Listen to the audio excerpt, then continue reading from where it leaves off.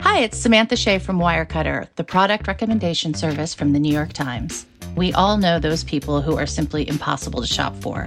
At Wirecutter, we have a huge collection of gift guides to help you find the perfect present. We can help you find a gift for the indoorsy type, a gift for the coffee lover looking to try a new bean, something that's nice but not too nice for the new person you're seeing, the best packing cubes for frequent travelers, for the music-loving dad, try a Thelonious Monk album. We believe there's a perfect gift for everyone, and Wirecutter can help you find it. Check out all our gift guides at nytimes.com/gift guides. From the New York Times, I'm Michael Barbaro. Here's what you need to know today.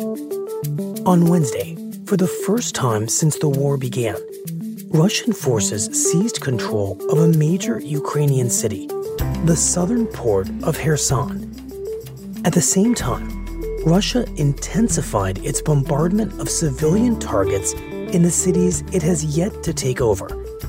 In the process, the Times reports, it has cut off essentials like electricity, medicine, water, and heat to many Ukrainians and turned a growing number of offices, homes, businesses, and cars into crumpled, burning hulks.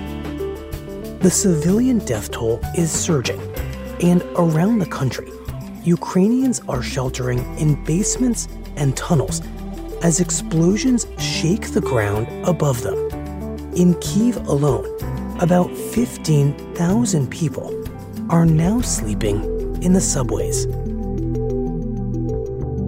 And on Wednesday night, the Congressional Committee investigating the January 6th attack on the U.S. Capitol said there was enough evidence to conclude that former President Trump and some of his allies might have conspired to commit fraud and obstruction by misleading Americans about the outcome of the 2020 election and by attempting to overturn the result.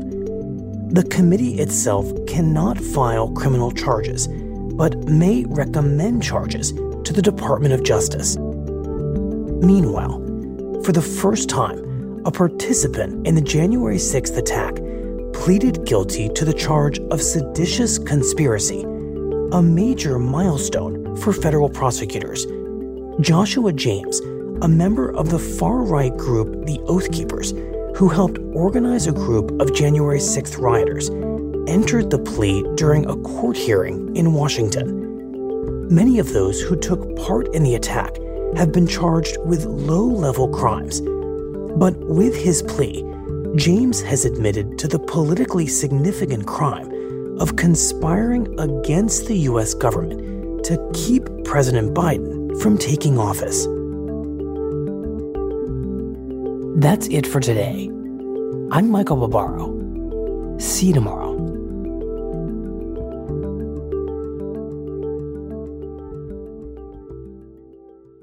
Over the last 25 years, the world has witnessed incredible progress, from dial-up modems to 5G connectivity, from massive PC towers to AI-enabled microchips. Innovators are rethinking possibilities every day. Through it all, Invesco's QQQ ETF has provided investors access to the world of innovation. Be a part of the next 25 years of new ideas by supporting the fund that gives you access to innovative companies. Invesco QQQ. Let's rethink possibility. There are risks when investing in ETFs, including possible loss of money. ETFs risks are similar to those of stocks. Investments in the tech sector are subject to greater risk and more volatility than more diversified investments. Before investing, carefully read and consider fund investment objectives, risks, charges, expenses, and more in prospectus at Invesco.com. Invesco Distributors, Inc.